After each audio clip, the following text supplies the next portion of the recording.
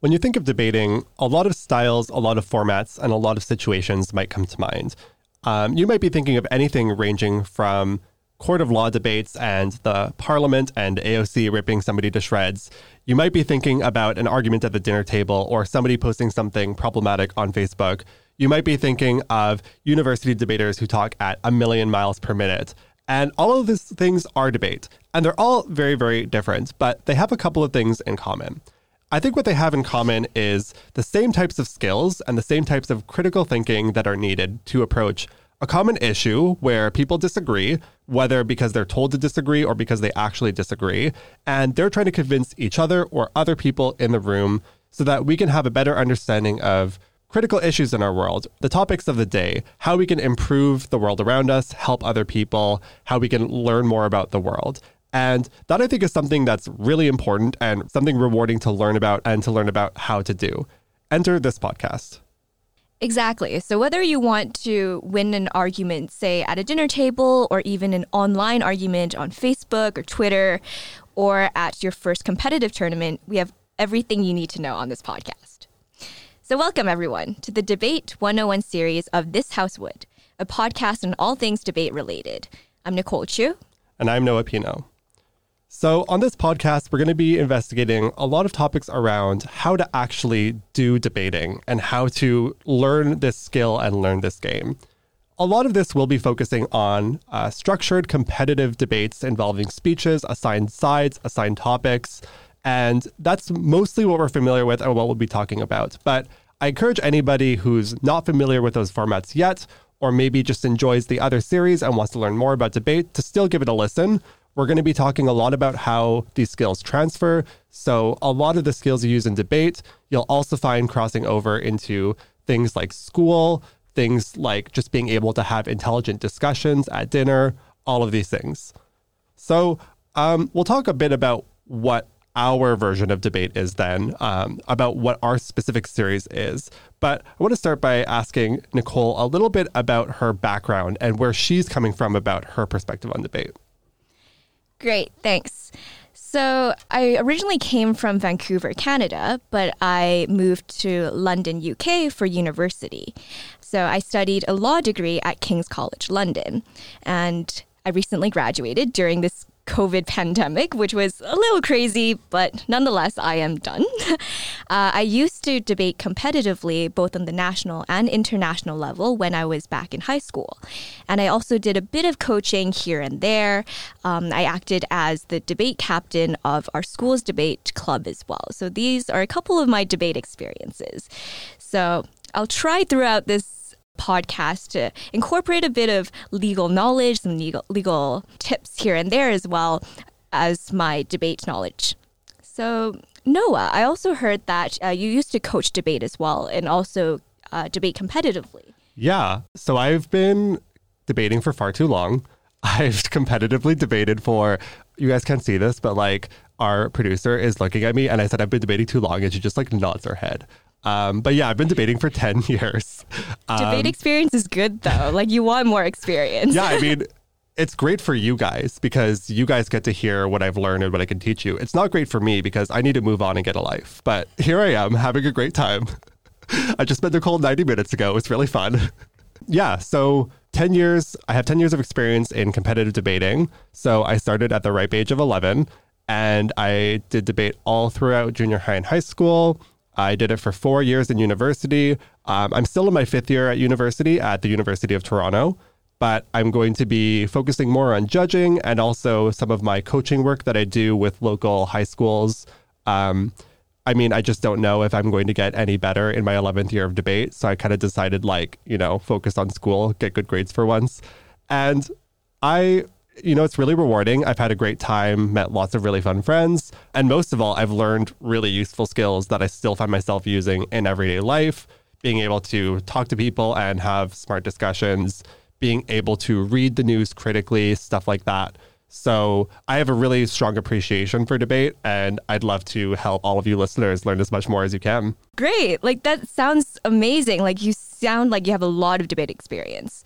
So what exactly is the difference between competitive debating that we've been talking about and more along the lines of like generic debate where people just like argue on Twitter? What's the difference?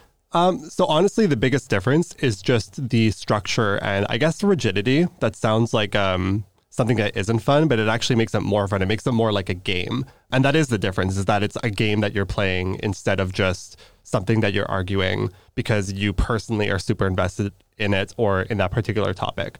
So most competitive debating, there's a ton of different formats, but they're all kind of the same basic idea, which is there are two sides. One is proposition, also sometimes called the government side. The other is called opposition.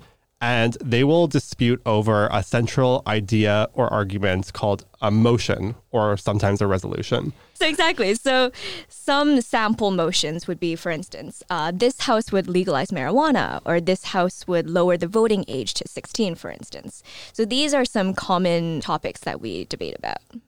Yeah, they're basically similar to a thesis. So the same as what your main argument would be for like a paper, or if you're reading like an op-ed in a really interesting newspaper, it's the same kind of idea. Is there's a core claim that is being made and the debate is disputing the claim. So whether it's true or not a true claim, or sometimes if it's a good idea to do that action or not a good idea, but always something specific, always something with strict sides, no middle grounding allowed. You have to pick one camp. You're not allowed to have nuance.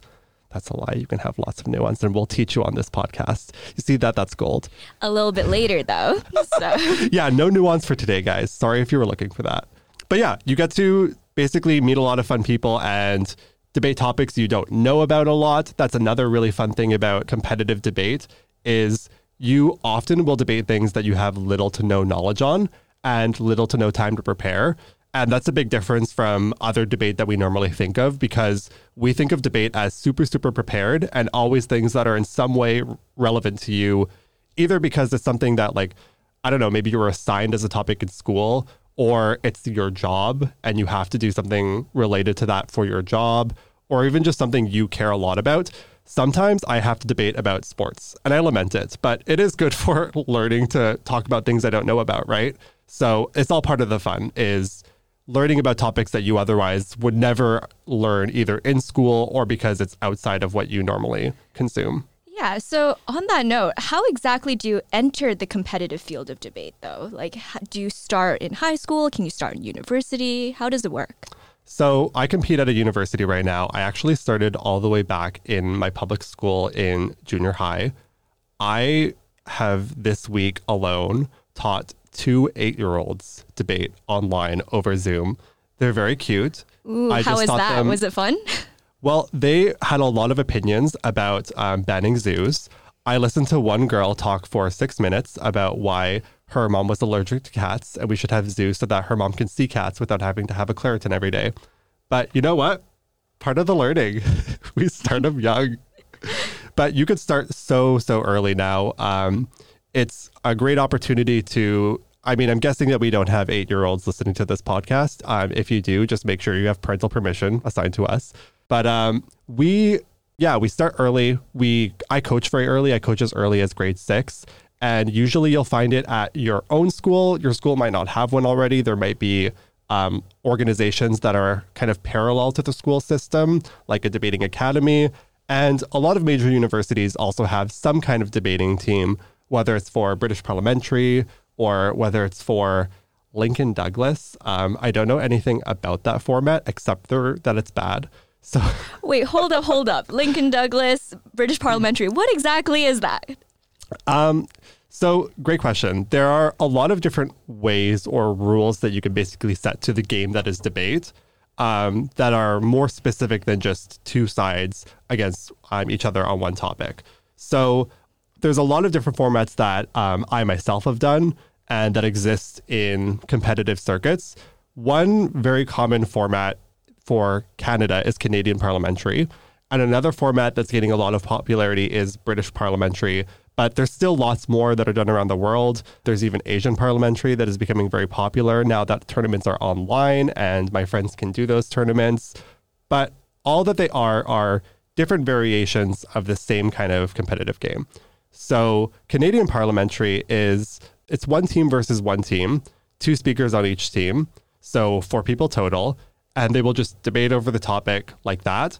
British parliamentary is really interesting and really fun, although a bit challenging, but they add 2 extra teams, 1 on each side. So what that means is that there's 2 government teams and 2 opposition teams, and they're competing against each other. So it's like 1 team versus 1 team versus 1 team versus 1 team. It's very fun. It gets very competitive. That's the format that Worlds is in for university. And it's actually becoming increasingly popular in the high school scene, especially because the university tournaments, they love to set their tournaments in British parliamentary format. So it's super fun. It's a great opportunity to learn from twice as many speakers who might know about a topic you don't, might have debate skills that you don't have yet. And also, it's great because you only need half the judges. So you can have larger panels. So that means you can have more judges who can give you feedback or reach an accurate decision. But if you're just trying to start out your own club at school, it's also great because now you only need like 1 teacher to judge 8 people for a debate. And you can have all of the people that want to debate actually debating that week. What would you say is your favorite style, though? It sounds like you're quite passionate about British parliamentary. No, you're wrong. I hate BP. Really? No, I'm kidding. Okay, I like BP, actually. BP is my favorite. So I've only tried Canadian parliamentary and BP. So that's kind of my sample here. But I love British parliamentary. I think it's so fun because it really adds the strategy to the game and takes it out of just knowing how to argue, knowing about the topic. And all of a sudden you have to think about how do you beat not just 1 team, but 3 other teams. It definitely elevates the intensity. It makes it very competitive and very stressful, but also very fun and very rewarding. And I also feel like you learn a lot more too, because there's so many people throwing out so many different arguments and taking it down, right? So I feel like just generally it becomes a lot more robust than Canadian parliamentary. Oh yeah, for sure. And actually something that you'll find, if you're somebody who's thinking about starting BP at your school, or somebody who is maybe not sure if they're interested in doing BP at their university or whatever, I really encourage you to try it out, because the fun thing about British parliamentary is that because you have 8 speakers instead of 4, naturally the topics that you choose have to be deep enough and have enough things to be talked about that it can't just be taken by the first 4 people. So the kinds of motions and topics you talk about in British parliamentary, you can often see a lot more depth. You can see a lot more room to bring in outside knowledge or a different opinion, which is awesome. Great. I think that's enough for now for British parliamentary, because we have another episode coming up that will be specifically focused on British parliamentary, especially like the techniques and the strategies that can be used. So stay tuned if you want to learn more about this style. Anyways, thank you for joining us for the first episode of the Debate 101 series. Stay tuned for more on This House Would. Please follow our podcast and our Instagram at THW Debate Podcast. Thank you.